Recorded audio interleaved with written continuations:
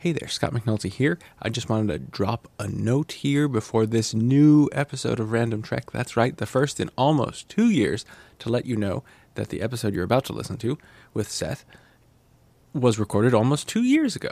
I will give you a little insight into why such a long hiatus in the next episode of Random Trek, which will be here in about 2 weeks, and then many more episodes after that, hopefully.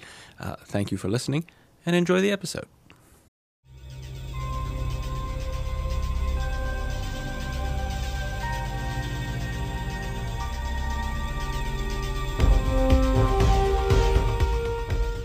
Welcome back to Random Trek, the podcast in which I, your host, Scott McNulty, discuss a random episode of Star Trek with a non-random guest. I am welcoming back to the show your favorite Hugo podcaster and mine, Seth Heasley. Hello, Seth. Hi, Scott. Thanks for having me back. It's a pleasure, and thank you for having me on your podcast. Every time, so the way it works is you invite me on your podcast, and then I think I have a lovely time talking to you after I've read a book that perhaps I've had maybe not a lovely time reading, but it's nice to talk to you about it. And then I think I should talk to him again and invite you on my podcast, and that's how podcasts are made. Yep. And I'm running out of episodes to cover, so I'll have to get you in a little more quickly for the next one, I think. Mm-hmm. There was a large lapse between the two. But before we go on, why don't you tell people a little bit about yourself and your podcast and all that good stuff? Yeah, I am Seth Heasley. I am a Star Trek fan and science fiction fan, general geek. And I have a couple of podcasts. One of them is called Take Me to Your Reader, where we talk about adapted science fiction. And then I have Hugo's There, which is the one that I kind of modeled after Random Trek. I don't do the exact same random thing. The randomness kind of comes in from my guest choosing the title that we're going to discuss. And you've come on a couple times for pretty large books. One of them significantly larger than the other. Yes. But yeah, still working through those. I have more than 50 episodes, and I've still got another 25 or so to go. And then what happens, people ask me this all the time. They say, what happens when you run out of Star Trek episodes? And I just laugh and laugh because that's not going to happen. But you theoretically could meet up to current Hugo nominations, and then what do you have a plan for that? I'm starting to think about it. I'm still a couple years away from having to really think about that. But I have a few ideas about what I might like to do. I'm not sure that I want to just embark on doing another whole list. So I'll probably take some time after I finish all of them to just kind of do some retrospective episodes, maybe go through and talk with one or more people about an entire decade, that kind of thing. Oh, that's nice. And you could also, here's a free idea that you probably already thought of. You could do the books that you think should have won in years, because that seems like low-hanging fruit. Yeah, the problem with that, though, Scott, is that requires more reading from me. And I feel like that's true. I might need a break at that point. Yeah, but just pick the ones that you already have, and there you go. There we go. The secret is you don't actually have to read them all. Yeah, I know. But the thing is that, I kind of set myself this project because I wasn't really very well read. And so when I look at the list of nominees and winners, when I started, I had read 12 of the winners and 3 or 4 of the nominees other than the winners. And so there's not a lot of them on there that I've already read. Not a lot of ground to recover. That could be a problem. Although I will say I am, I read a lot, but I was surprised when I started. So for the Incomparable, we do a Hugo's podcast every year. And when we started doing that, I was surprised at how few of the Hugo nominated things and Hugo winners I had actually read up until that point. So who knows? I guess, well, that's the good thing about these awards is that, or at least as far as I'm concerned, because I'll never be nominated for one. But one of the things that I enjoy about it is that since I read them, it forces me, in quotes, to read books that I just normally wouldn't pick up because they're not in my normal list of things that I like to read. Yes. And I'm always pleasantly surprised. Well, that's not true. I'm usually pleasantly surprised by the quality of the book. Sometimes I think, why has this been nominated for anything? And if you're not pleased by, just a few weeks down the line, you forget it, right? It's true. That's the wonder of being me. But anyway, we're done with that. Let's switch to, now the last time you were on Random Trek, we talked about a Voyager episode. Yes. This time we're going to talk about Deep Space Nine. Yeah. So tell me your thoughts about Deep Space Nine as a whole. Have you, now everyone knows that I consider Deep Space Nine to be the best Star Trek series. Do you agree with that? Well, so I can give you my answer to that, but I should probably give you my lack of bona fides for that because I haven't watched more than a handful of Voyager episodes. I think I watched half of the Enterprise premiere and then stopped watching it and never went back to it. I have watched all of new Star Trek, and so I am a Star Trek fan. I'm not necessarily like an obsessed Star Trek fan, right? And so I don't hold it as this super precious thing. It's something that I loved when I was growing up. I watched the original series in syndication. I watched The Next Generation as it was coming out, but I kind of lost track of it when I went to college, and that's when I didn't actually watch Deep Space Nine in the original run, and so it's only something that I've gotten to, in no small part due to podcasts like yours and some other Trek podcasts talking about how great Deep Space Nine was, that I finally went through and watched all of it and really, really enjoyed it. So I think it's great, but judging it against the rest of Star Trek, I'm not sure I'm the right person to do that. I do think on the whole, I love TNG, and that is kind of the true story for me. But I can recognize that Deep Space Nine did some really interesting things and probably went to deeper places. And so overall, I think it is better, even though I still would say my favorite is TNG. The nice thing about kind of holding Trek kind of tenuously, not like it's my precious, is that I can kind of enjoy anything from Trek that comes out. And so, like, I love Discovery. I really enjoyed Picard. So it's all good. I love the JJ movies. Oh, see, you love it all. That's the way to be. And that's what I would like to think that I am like that, but I probably am not completely like that, because there are some things I'm like, oh, how dare you? That ship is not supposed to be there. Or whatever.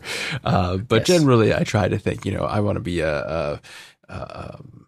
open-minded, as open-minded as possible, because, sometimes you can get, like, for example, this episode that we're going to talk about, which is Nor the Battle to the Strong, which is a 5th season episode, 4th episode of the 5th season of Deep Space Nine, really highlights the kind of stark difference between what Deep Space Nine is trying to do and what The Next Generation was doing. Yes. Because I cannot imagine a Next Generation episode like this ever happening. Right. Well, from a number of ways, right? Because it's very much kind of a slice of life during this particular arc that's happening on the show. It doesn't stand alone all that well on its own. Yeah, because you're like, why are the Klingons blowing up stuff? What is happening? Right. What, aren't they our friends? Why is Odo like spraining his ankle? It doesn't make any sense. I'd forgotten about that part. That's like a throwaway part. This is, I imagine, now I'm not a screenwriter. I know this is going to come as a shock to you, Seth, but I have not written any Star Trek episodes, nor any episodes of television, professionally or as an amateur. But I imagine you have a set number of time you need to fill up, especially for these syndicated shows. And you have your story you want to tell, and then you realize, we still have like 10 minutes left. So what can I do? What can we throw into a B plot? Decaf ractagino, a sprained ankle. Worried Cisco kind of writes itself. It's just amusing to me as I watch these. The way I watch Star Trek has changed because of this podcast, right? So I watch, especially when I'm watching an episode for this podcast, I watch it with a slightly more critical eye than I would if I'm just, turning on Star Trek to just zone out or enjoy a favorite episode or whatever. And so it's just funny the way you look at these scenes and think, this is, Quark has to be in an episode, contractually obligated to be in this episode. So they need a scene to have Quark in. Yes. And Miles and all that. So, and they don't want to, I guess they don't want to make it too heavy, because this is a pretty heavy episode. It is, yeah. And they inject some levity, although a couple of places they inject some levity. You wouldn't necessarily expect it.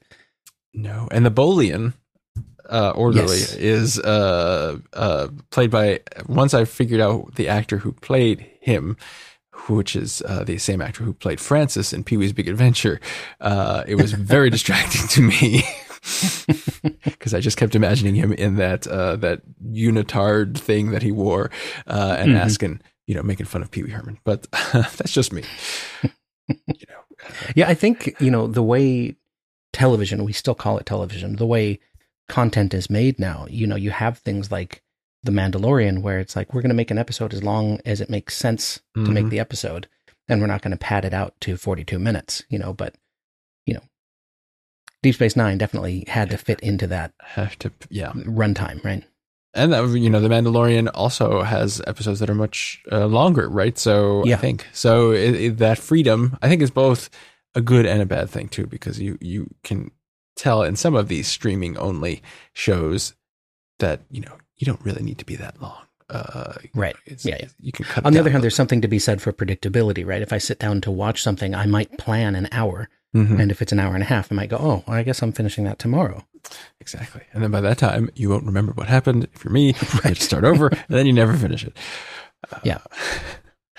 All right, well, let's talk about this episode. So this episode is really a Jake episode, right? And Jake and Bashir, I suppose, but Jake is the main character, I would say, of this episode. And Bashir is there to be like a catalyst for some spiritual growth within Jake, I suppose. I don't know if spiritual growth, but he has a traumatic experience, basically, and he has to deal with it. He's not as tough as he thinks he is. Well, that's not a good way of saying that. He's kind of blasé about war, and then having experienced it firsthand, he realizes the horrors of it, and then isn't less judgmental about a particular character in this episode. He gets to grow up a little bit. He gets a rude awakening.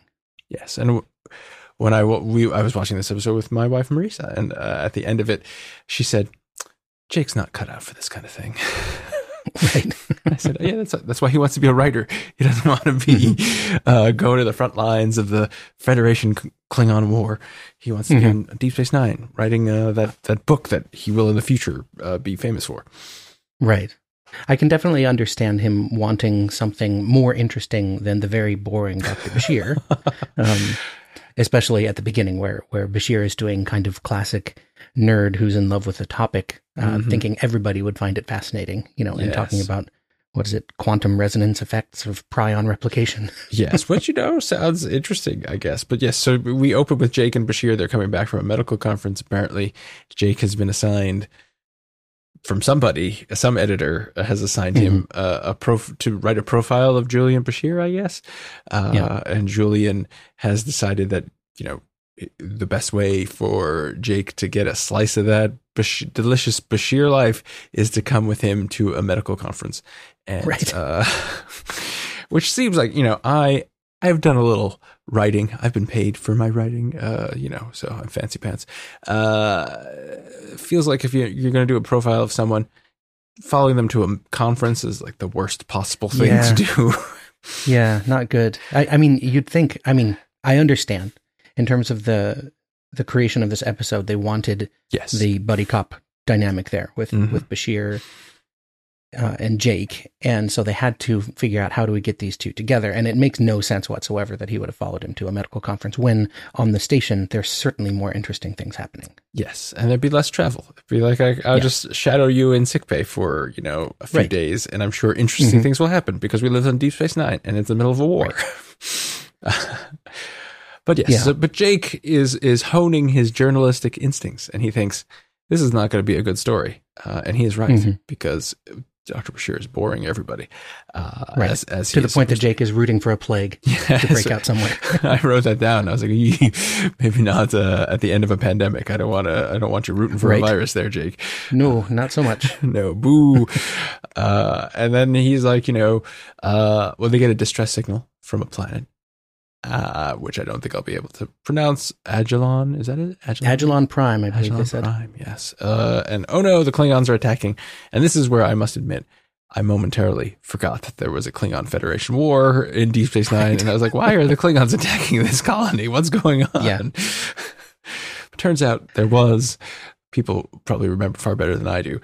It had to do with changelings and tricking people. It's a whole thing that I won't ruin if you haven't watched that arc, but it's a thing. So the Klingons are marauding. Right. I did love that Jake got the kind of Ralphie from A Christmas Story look on his face when he was thinking, oh, surgery under fire, if we get to go down and I can profile Bashir, behind the enemy lines. Yeah. And I thought to myself, this is not going to, of course I've seen this episode before, but I also thought, it's not going to be a good idea. This is not a good idea, Jake. Don't root for plagues or wars. This is a bad perspective to be. But he's excited. Having only seen all of DS9 just the one time when I watched it through, it was interesting to go back and get to rewatch an episode because, of course, I had no memory of this one. Other than, I think I kind of knew that bad stuff was going to happen, but I didn't know, beat for beat or anything like that. So it was nice to revisit. Yeah, I don't think this is a bad it's a little heavy-handed, this episde, but it's not particularly bad. But it's also not particularly memorable, right? It's not like, that one. It definitely has its moments, and it kind of gives a little more believability to Jake's development as a writer. That's true. It is a good Jake story, from, eager to go into war to having experienced the horrors of war in a rather rapid sequence of events where he meets someone who, tries to shoots his own foot so that he can be off the front line, and Jake is disgusted by him, and then Jake has to help move a whole bunch of dead bodies, and then he has to run off to the shuttlecraft or the runabout. Sorry, it's Deep Space Nine. To pick up a portable generator, and someone was opening their email client, and getting freaking out himself and running off. He has a bad day. Stumbles into a Klingon, a field full of dead Klingons, and then he stumbles into a foxhole with a dying person in it, who then dies, and then it's not great. They pack a lot in to this journey of his.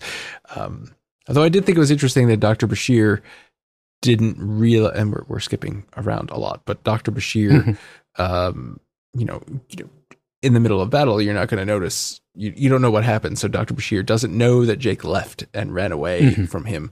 And so when Jake shows up, he's like, oh, thank goodness. Right. Did he think he had been vaporized? That's what I was trying to figure out. I assume that they thought he was vaporized, or he, a Klingon ate him or something. I don't think Klingons do that, but, and then I did think at the end, Jake writes this story about how, he was both a hero and a coward and all that good stuff. And Captain Sisko, he's sitting there while his father is reading it, which I thought was, if it were me, that would be excruciating, because I hate sitting next to someone as they're reading something that I have written. It's awful. But luckily he likes it.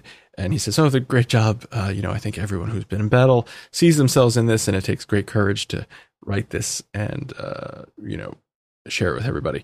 And I thought, and they cut to Dr. Bashir reading it. And I couldn't help but thinking, Dr. Bashir is just kind of pissed off because now he's reading what you actually did. And he's like, I can't believe you left me there. Yeah. You left me for dead, Jake. Yes. Anyway. I mean, it is understandable. And it, like you said, this isn't an amazing episode. I think it's a good one. I wouldn't put it in the category of a bad episode, but there's a very simple arc from Jake, right? He comes in, he judges the guy with the self-inflicted wound, and then, he sees death immediately, right? I mean, he tries to get somebody to check on someone, to triage them, and he starts writing even about, the sorting of the dead, and then gets drafted as an orderly. So he really has to get his hands into it. I thought it was kind of a jerk move from Bashir when they finally got a break and got to eat, that he starts talking about making a lateral incision in his chicken or whatever he's eating. I did think that was a jerk move as well. That was too much for Jake. Yes. Jake was not used to it. Although I do think, I've never been in a situation like this. But I imagine that, the whole gallows humor, which is something that happens later as well, yes, is pretty common in this, because the only way you can get through this kind of thing, I imagine, once again, the big caveat here, is to kind of make as much light of it as you can. And so I feel like Dr. Bashir was kind of like, I've been here before. This is my job. let's make a little fun here. And Jake, not quite in the same frame of mind. Yes. Yeah, no, he was not prepared to joke about the benefits of being vaporized by a disruptor or beheaded, decapitated by a batleth. Now, I found that conversation to be delightful, but Jake did not. Too. Yeah. And then it made me think about, I think I would want to be vaporized, as long as it's not a Romulan disruptor, though, because Romulan disruptors are, as you know, keyed to be very painful. So it right, it or a makes Veron T disruptor. See, Yes. I'm showing. I know TNG. See, you know, you get your creds out there. Yep. But yeah, I don't know. I don't think I'd want to be beheaded. No, I don't think so either. Despite, the Bolian did have the Debbie Downer approach to both of those deaths. Mm-hmm. But he didn't offer up his own. No, he didn't. I wanted to know what he was going to vote for. That's right. But then he was interrupted by Jake, who was like, I can't believe you're doing this. Ah! Right. Bashir's like, follow me, Jake. I know you're scared. We're all scared, but chill out, man. Yeah. Oh, man, this episode. No, it is good, though. And so they get to the hospital. Bad things are happening.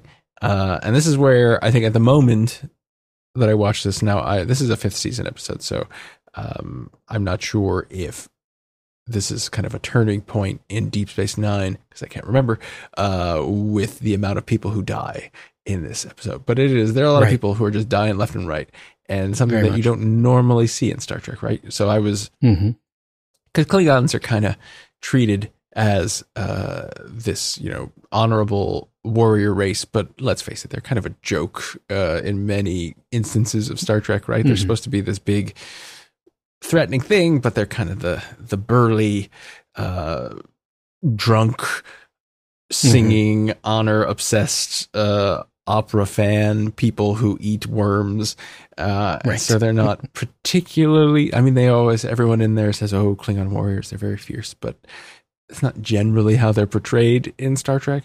And this episode, though, is like, those batleths, they mess you up. And here's what happens when a bunch of Klingons land on your planet and want to kill you. Yes. Yeah.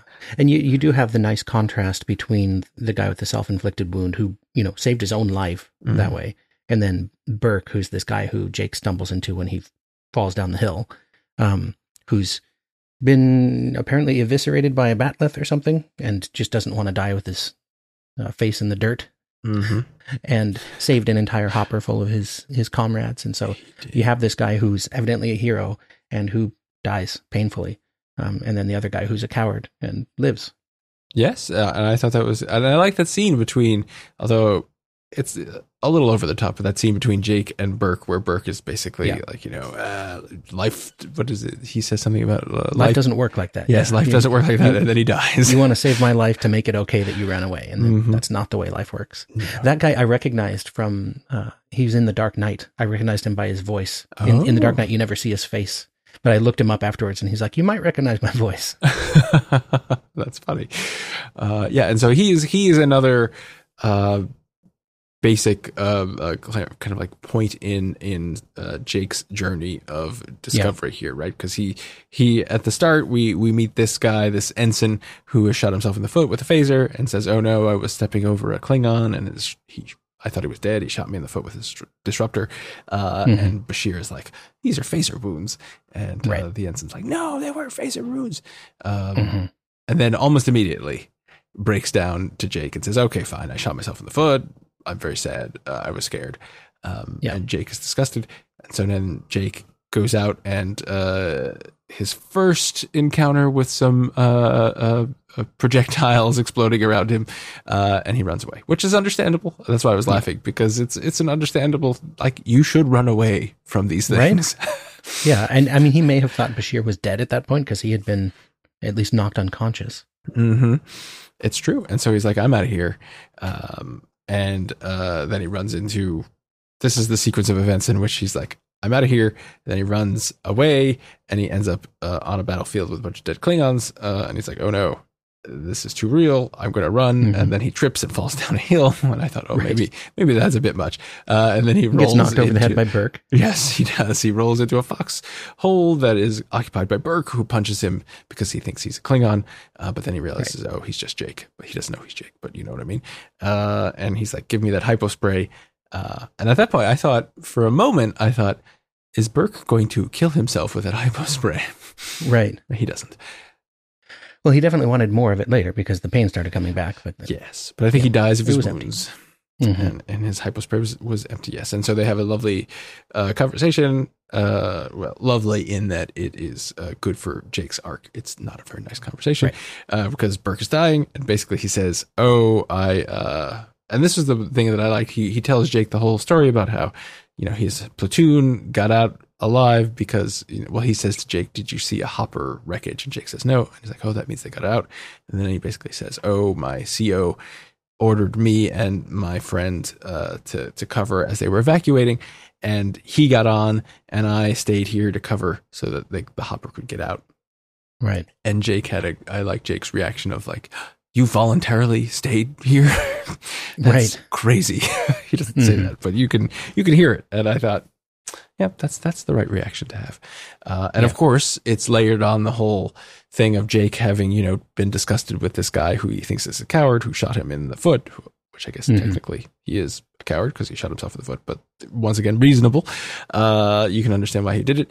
And then Jake having realized that he is not, this invulnerable warrior that he pictured in his head, but rather ran away from danger himself. And then the other twist that comes at the end, which I also like, is that the Klingons Burke dies. It's very sad. And then the Klingons arrive at the hospital, although only 2 of them apparently budget. Right. 2 Klingons are quite formidable. They are. Although I thought to myself, now, I'm not a warrior of any kind, so take this criticism, Klingon Empire, with a grain of salt. But I feel like your warriors shouldn't stand so close to one another when they are entering a room. They are like just right next to each other, shooting willy-nilly into that room. Right. A lot of stormtrooper aiming in that whole scene. Yes. Everybody gets out, except for Jake. I guess not everybody, because they send 2 guards, apparently. Resource, which I don't know what resource is, but I guess it's a thing that they sent a couple red shirts down. Yep, and they both die. And then Jake is left in this room with a phaser rifle and 2 Klingons, and he's hiding under a table, which, once again, very reasonable thing to do. Very reasonable thing to do. Something I would do. And he grabs the phaser rifle and you think, I think as a writer of this episode, you can think, here's a moment that I could have, Jake, maybe not instantly turn into an action hero, because that would be kind of silly, but kind of like, I am, it's do or die. I need to save the rest of these people. I just had this, important one-on-one with this guy who sacrificed his own life for his platoon, and I am in the exact same situation. I should, pop up and start shooting at these Klingons. And he doesn't do that. No, not precisely. They definitely could have given him an action hero moment and then had him, be horrified by what he had done. Yes. Instead, he just kind of shoots blindly at the ceiling, which happens to work out. Yes, which is lucky for him and lucky for everybody else too, because he makes the part of the ceiling collapse, and that hits the Klingons because they're standing right next to each other, and also hits him, and the screen goes black, and you think, oh no, Jake is dead. Well, you don't actually think that, but he's not. He wakes up. Bashir's there. His father's there. There's a ceasefire. Everything's fine. And one assumes he's killed those 2 Klingons, but we don't know. They might have just backed out of the room. Who knows? And Sisko's there because they ran out of B-plot. That's right. He finally gets there. He's done, aligning the replicator pattern buffers and rejecting decaffeinated Rectigino. And he is here to save his son. Although it doesn't really save his son. Although I guess maybe their arrival is what spurred the ceasefire. So maybe he did. Yeah. I don't know. Just one little ship, huh? One little, it's a tough little ship though. Tough little ship, yes. It kind of ends very abruptly. It does kind of, yeah. And I think it's appropriate the way it kind of ends with him delivering what he had written, that the line between courage and cowardice is a lot thinner than most people believe. That's definitely, it's obviously what we learned in the episode, right? We didn't really need the voiceover to tell us that.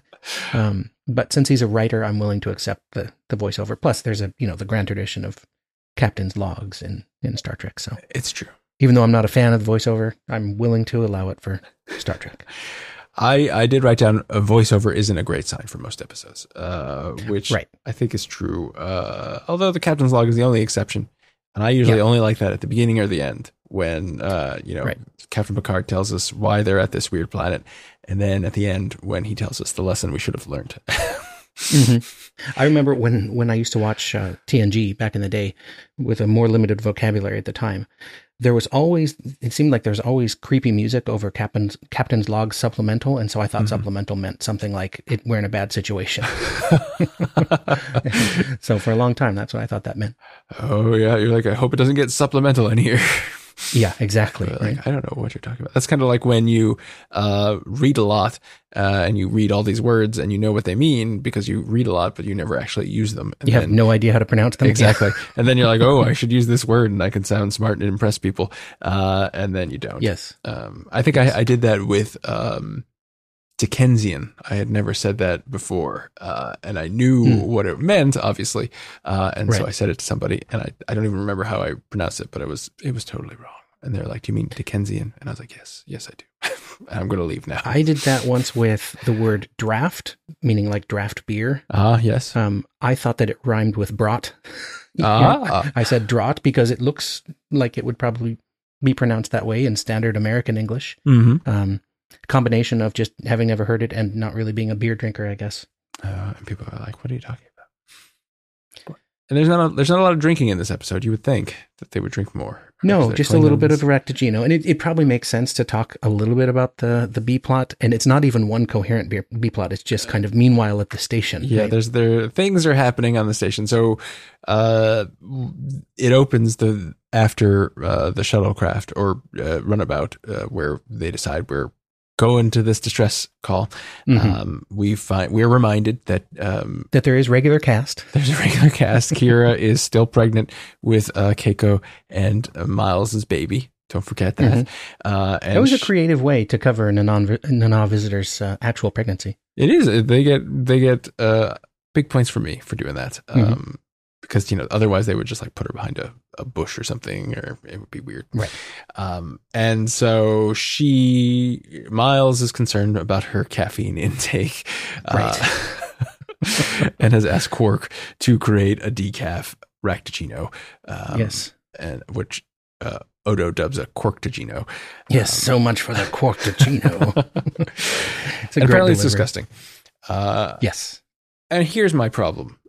Seth, with a lot of these, it's funny. It's a funny scene, and I wouldn't change it. But if you think about it, they've got replicators, and I feel like you could just ask the computer to formulate and generate a Raktajino that doesn't have caffeine in it, and it would do it. Evidently, out on the frontiers, it's not so easy, Scott. I don't know. That's my only problem with this. Yeah, and Quark is like, oh no, whenever you take caffeine out of things, it's it's a delicate balance. It is a delicate balance, and but here's another thing. I am a big diet soda drinker, which I know I shouldn't be, but I am, and so sometimes concerned about my caffeine. Well, my wife is more concerned about my caffeine intake than I am, so I put into the mix fairly recently. Maybe a couple of years ago, because I also found out a couple of years ago that I have atrial fibrillation, and so we thought for a moment that maybe it was caffeine was a trigger. It's not, but we thought maybe it was. So I very quickly cut back on my caffeine because I didn't want to have a stroke, and I started drinking decaf diet Pepsi, which I always considered like, why are you bothering to drink this? It doesn't have sugar or caffeine. Or it's anything. Brown and bubbly. Exactly. But it does taste almost exactly the same as Diet Pepsi. So that's my long-winded way of saying I feel like it's not that hard to take the caffeine out. It's funny. I had arrhythmia and my doctor took me off caffeine and I never went back on because it turned out that mine actually was exacerbated by that. So. Yes, it's the things you learn about arrhythmias and what trigger them. My cardiologist was like, yeah, it could be any number of things that trigger it. So, cut down on caffeine, see if that helps. Yeah. So in this episode, we have a conversation that I feel like would not go over very well right now. And it is played for humor to some extent because Dax doesn't think that O'Brien has any right to be talking about Kira's caffeine intake on account of, she's an actual person with actual opinions. I liked her statement or her question. Why does pregnancy always make men hysterical? It's true. And then Worf pipes up that, well, she is carrying his child and he should have some say, And then I did enjoy, it was very consistent with the Ferengi ethos, right? That, the lessee does have some rights, but pregnancy is considered a loan or rental. I did think that was the funniest thing in this episode. Yes, that was funny. On the other hand, not cool. Not cool. No, Quark is never cool. Like Ferengi are very he's problematic. Regressive on purpose, right? Yes. And it's supposed to make the other men look ridiculous because their opinions are kind of veering in that direction. Exactly. And that's why he gets away with it. Yeah. And I do enjoy Quark. But that's his only scene really is, or not really, period. His only scene is, period, yeah. He's mentioned in another scene, but he is not in it. They're drinking decaf Ractigino. It's disgusting. And this is Cisco comes out and says, "Oh no, Bashir, we just got a message from Bashir. They're going to this hot spot." And everyone's like, "Oh boy, isn't that like really dangerous?" And Cisco's like, "Yes, thank you for reminding me. That's why I'm worried because Jake is with him." And they're like, "Oh, yeah." And I thought, boy, you guys, you need to. Yeah, I can definitely understand. You have the subsequent conversation with Odo where you find out that he's a solid, and I had completely forgotten about it until he mentioned it. I'm like, oh, right, the one who was trying to turn into a hawk, and then remembered and couldn't do that anymore. Twisted his ankle or something. Or a condor, right? Tarkalian condor. Yep. And, asking about the horrors of being a parent, right? And Cisco reminisces about, I used to sneak into his room just to make sure he was all right. And I wanted to ask you, as the father of pretty small children, is that something you found yourself doing? Yeah, I just did it like 2 days ago because they are when they are asleep, they are very still, and you think, right? Oh my God. They're too still. But then you don't want to wake them up because they're asleep, and waking them up, you just have a crying baby, and that's no fun for anybody. And so you think, and you know this is what you get. You're like, what do I do? And so what you do, if you're me, and I'm sure many other fathers and mothers out there will relate, is you try to stay very still and see if you can see their chest moving. To indicate that they're breathing. And if you can't... Can I hear them breathing? Yeah, if you can hear them, if you can't do that. What I ended up doing, because our sons wear these little sleep suits, and so they're in these little sleep suits, and then they have like a blanket on. It's hard to see if what's happening in there. I held my finger under his nose and then felt the air coming out of his nose. And I was like, okay, he's fine. Still good. And then I left. So I'm kind of on the other side where Cisco is in this episode, where he has an adult son who is away and not really protectable from a distance. Because my son lives in a different state right now because he's away in college, and so I can say the worries don't go away; they just change. Well, this is why my wife was much more interested in having children than I was, and so we took a while to get there for a variety of reasons. But one of the reasons was my reticence to have children, and there are many reasons for that. But one of the things I knew is that just my personality wise, I would just be like constantly afraid of what would harm would befall them, which I know is super common amongst parents. And just very much knowing my own personality, I was like, oh my God, it's just going to be all consuming. And it pretty much is. So yes, I was going to say, and I'm betting that paid off exactly. Yes, it is worse. The worst when they are, they're having fun, they're doing something like that. And then I have this internal monologue with myself or argument where I think they're having fun doing this, but there is a chance that they could get hurt doing it. So do I just become, I don't want to be the parental figure that is just yelling no at them all the time. I want them to enjoy their childhood, but I also don't want them to, fall on a rock and bash their head open. So, and this is one of those things that's reflected in the episode where Odo is like, well, this whole parenthood thing sounds like it's for the birds.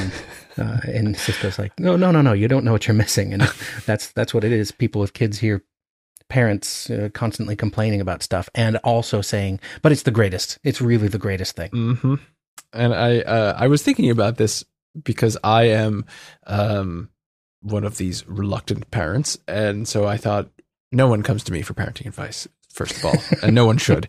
And no one also comes to me and says, hey, should I become a parent, Scott? You don't want to come to me for that advice. But I thought to myself, I don't know why I was thinking about this, but hypothetically, I thought to myself, if someone were to ask me, I don't know why you would, should I become a parent?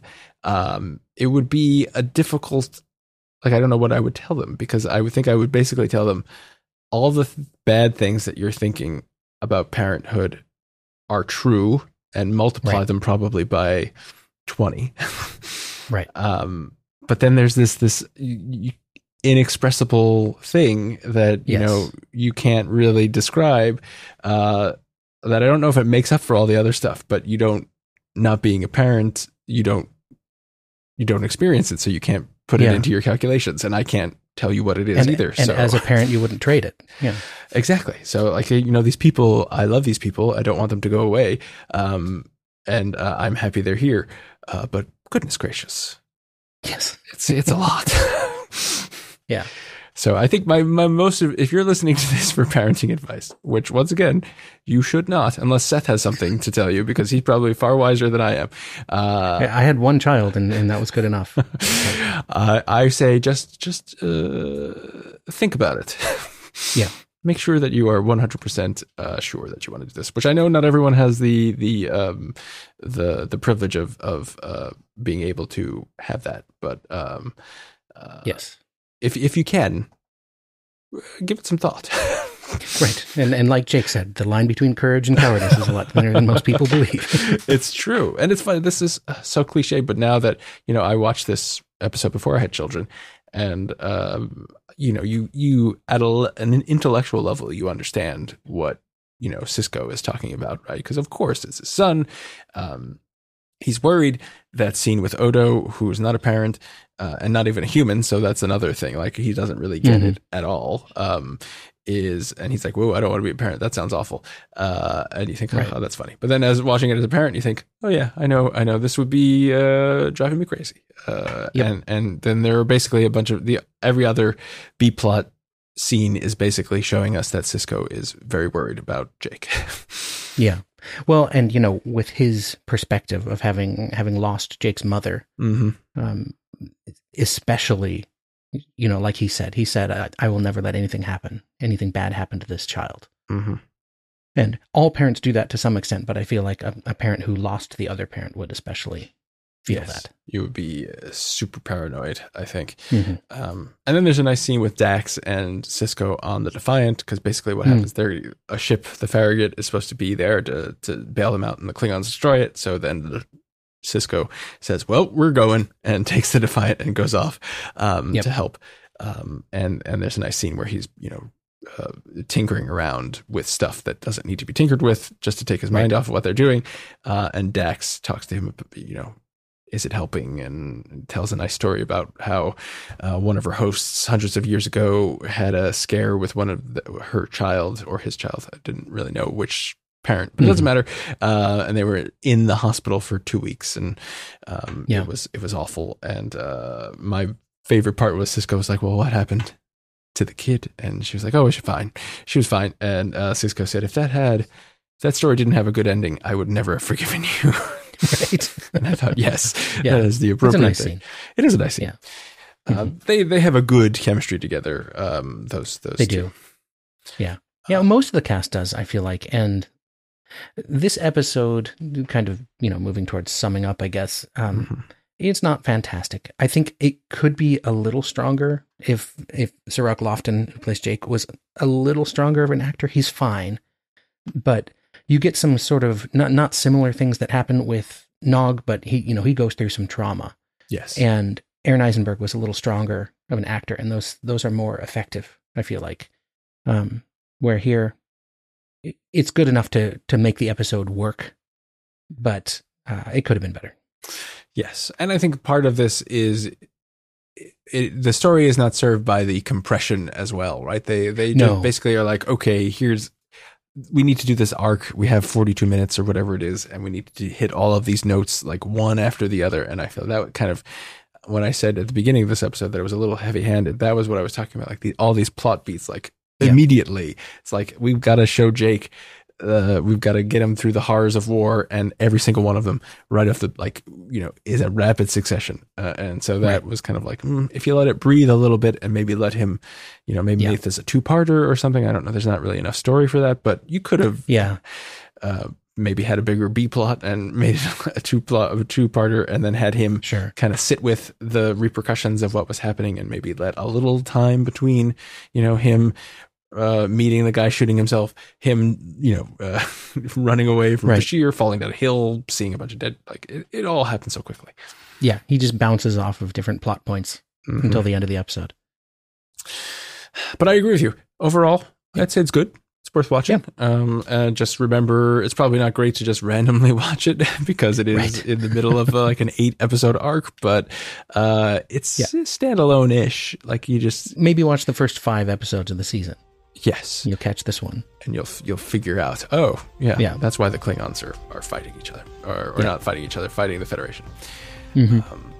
Well, Seth, thank you so much. It was a pleasure having you on, and I should invite you on sooner than I did this time around again. Always available, Scott. Always nice to talk to you.